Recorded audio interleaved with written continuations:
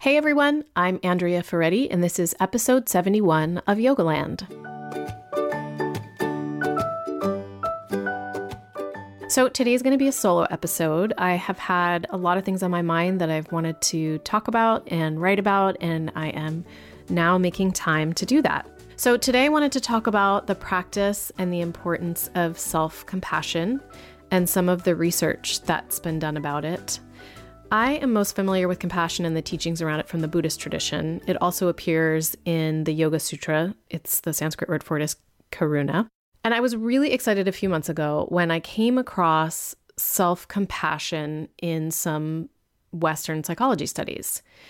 I have always had a strong interest in psychology and positive psychology and Buddhist psychology. And it makes me really happy that these different modalities, including yoga wisdom, are becoming more and more interwoven and integrated. So I want to talk about my understanding of self-compassion and my thoughts on how to include it in your yoga practice and why it's so beneficial. I think a lot of you will relate to this. When I was growing up, it was always thought that the best thing you could do for your child was to nurture their self-esteem. You wanted to raise a child who had a high sense of regard for themselves, and you did this by validating and praising your child when he or she achieved things. So my parents did this for me, and yet I always found that my sense of self-esteem was not completely stable. You know, sometimes I felt like I had really high self-esteem and I felt good about myself, and sometimes I had really low self-esteem. And now I understand that what psychologists are thinking now is that this is the case because high self-esteem relies very much on the external validation of others. In fact, so much so that getting validation just from our parents isn't enough. We look for it from our teachers. Then later, as we grow, we look for it from our bosses. Then we look for it from our partners. We look for it from our friends. And as all of you out there who are listening to this podcast know, for many of us, it wasn't until we stepped on a yoga mat and a teacher told us to look inside that we realized there was another way to gain validation. The other thing about high self-esteem is that it can create what's called the better than average effect, which is the need to feel superior to others just to feel okay about oneself. And it can lead to narcissism, which I think we can all agree we don't need any more narcissism in our current society and culture. What's also interesting is that having quote unquote high self-esteem doesn't appear to have the benefits that psychologists used to think that it would. So Kristin Neff says that self-esteem does not appear to improve academic or job performance, to improve leadership skills, or to prevent children from smoking, drinking, taking drugs, and engaging in early sex. Bullies are as likely to have high self-esteem as others, and in fact, hassling other people and putting them down is one way that bullies feel good about themselves. People with high self-esteem are just as prejudiced, if not more so, than those who dislike themselves. They are also just as aggressive and engage in antisocial behavior like cheating as often as people with low self-esteem do. So that way of nurturing ourselves and our children and relating to ourselves seems to not exactly be panning out. Self-compassion, on the other hand, is sort of the new approach. So let's actually start with compassion as it's taught in the Buddhist teaching. I just think it's interesting to juxtapose them. Compassion in the Buddhist teaching is thought to be when you wish for another being to be free from suffering, regardless of how you feel about that person. So whether they are your best friend or someone who you don't really like a whole lot, it doesn't matter. You can empathize with them and wish them well. Self-compassion is similar. It's just obviously directed toward yourself. And Kristin Neff defines self-compassion as being kind to yourself, understanding that your behaviors are normal and common instead of feeling isolated, and having a mindful, balanced reaction to adversity. So when I read this, I thought to myself, this is really amazing because these are, to me, the exact characteristics that I think having an active yoga and meditation practice can help you cultivate. You know, there's that saying that happiness is an inside job. And I think the practice of self-compassion is a great starting place for cultivating that inner happiness, right? So being kind to yourself, having perhaps some community in your yoga room or in your meditation group, knowing that your thoughts and your behaviors are normal instead of feeling isolated, and then learning to pause and have a neutral reaction while you're doing your yoga practice or your meditation practice to your thoughts and to your emotions, learning to pause. You can really bring that pause and that sense of neutrality really with you when you go through a perceived failure. And to me, one of the other things I really like about self-compassion is that we can learn to hold ourselves in the regard that we really need.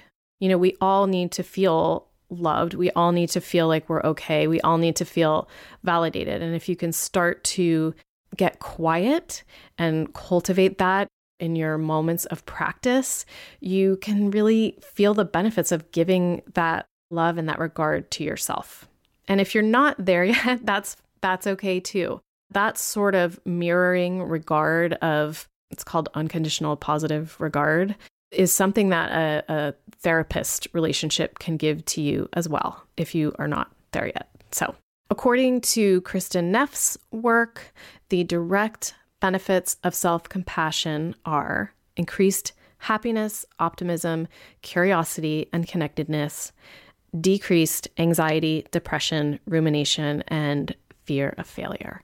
So I thought this was interesting because, and they've also found in classroom studies that students who considered themselves to be self-compassionate are more motivated to learn and grow for intrinsic reasons, right? So I think that some people might fear that self-compassion could lead to being too easy on oneself and could lead you to kind of lose your edge or lose your motivation to achieve. And apparently that is really not the case.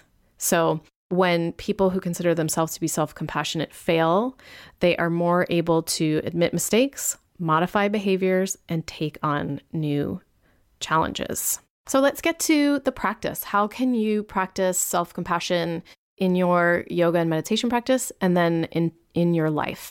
For me, the most obvious starting place is to bring your awareness to your constant internal narrative. And if you have a consistent sitting meditation practice, you are already doing this and you're noticing already your monkey mind and just how much negative stuff your mind can produce in a short span of time. You don't always have to believe your mind. And I think meditation trains us to do this, but you can do this in your yoga practice too. You can start to notice your internal narrative and where it's negative, where you're unkind to yourself. And then you can start to notice it too in the quiet moments in your everyday life. So notice the narrative, get quiet so that you're not always yoked to it, right? So that you're not always, you can witness it, step back from it, and either sort of turn the thoughts around or let the thoughts go. Even being kind to the thoughts and the narrative, sort of making friends with the negative internal voice can be helpful. So there's kind of the mental piece, the awareness piece of being self-compassionate. And then if I'm really in a mode where I'm feeling hard on myself, like if I'm really impatient with my daughter and just feeling really sharp, I will also do some somatic acknowledgement in my body. So like telling myself to soften or telling myself to soften my throat, like a particular region where I hold a lot of tension, or like the front of my head, the prefrontal cortex, right? Where we're always thinking and where all of our cognitive functioning is. And then of course, like we all know that the breath is so important. So just reminding yourself to take a few deep breaths when you notice the negative internal narrative. And I want to also add that you can do a lot of deep learning from this. You can start to notice that sometimes the negative internal narrative is solely based on our desire to control outcomes all the time. And so this process of either mentally letting go of the unkindness or somatically letting go can also be a slight letting go of our constant need and propensity to try to control every aspect of our lives. Because, spoiler alert, we can't control everything. I know that's a tough one to learn. I'm still learning it. So another way to practice self-compassion, and I've talked about this on the podcast before, it's just really one of my favorite practices, but it's to think of yourself and treat yourself the way you would treat a tiny baby. A tiny, helpless baby who is just doing the best they can. We all know, like, babies are challenging. They're loud, they're needy, they can be stinky. And we also know that they're not doing it, they're not behaving the way that they behave to be difficult. They need our love and our support, and they're doing the best they can. So think of yourself that way. You're doing the best you can too at any given moment. And if babies are not your thing, think of a fur baby, think of a pet or just an animal that you love. Or even some people are better with small children than they are with little screaming babies. So that's another option. And then the final practice that I love, one of my favorite meditation practices, is the Buddhist loving kindness meditation.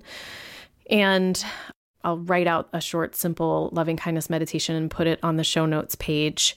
And it's a very simple practice of just extending a sense of loving kindness and safety to yourself, and then to someone you love, and then to a neutral person, and then to all beings. So this is just a really grounding, nice practice to get you in kind of a more open-hearted or open headspace. It's also a nice way to bring the practice to be of service to others. And, when we do practices like these, self-care practices, self-inquiry practices, sometimes the question comes up, is it selfish?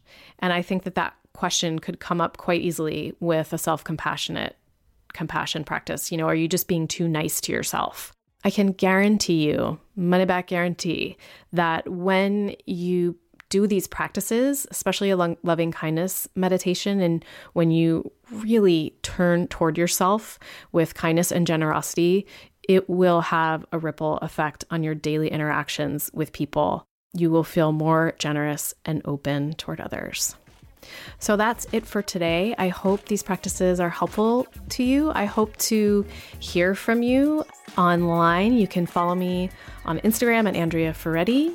You can always email me at support@jasonyoga.com. And you can write a review on iTunes to help the podcast. It helps enormously for more people to find the podcast. I'll put show notes with the loving kindness meditation at yogalandpodcast.com/episode 71. And until next week, enjoy your practice.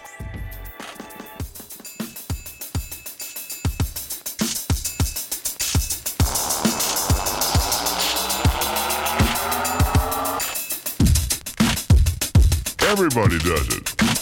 So how can I expect to have friends if I get the reputation of being a sweet little mama's boy? Being a sweet little mama's boy.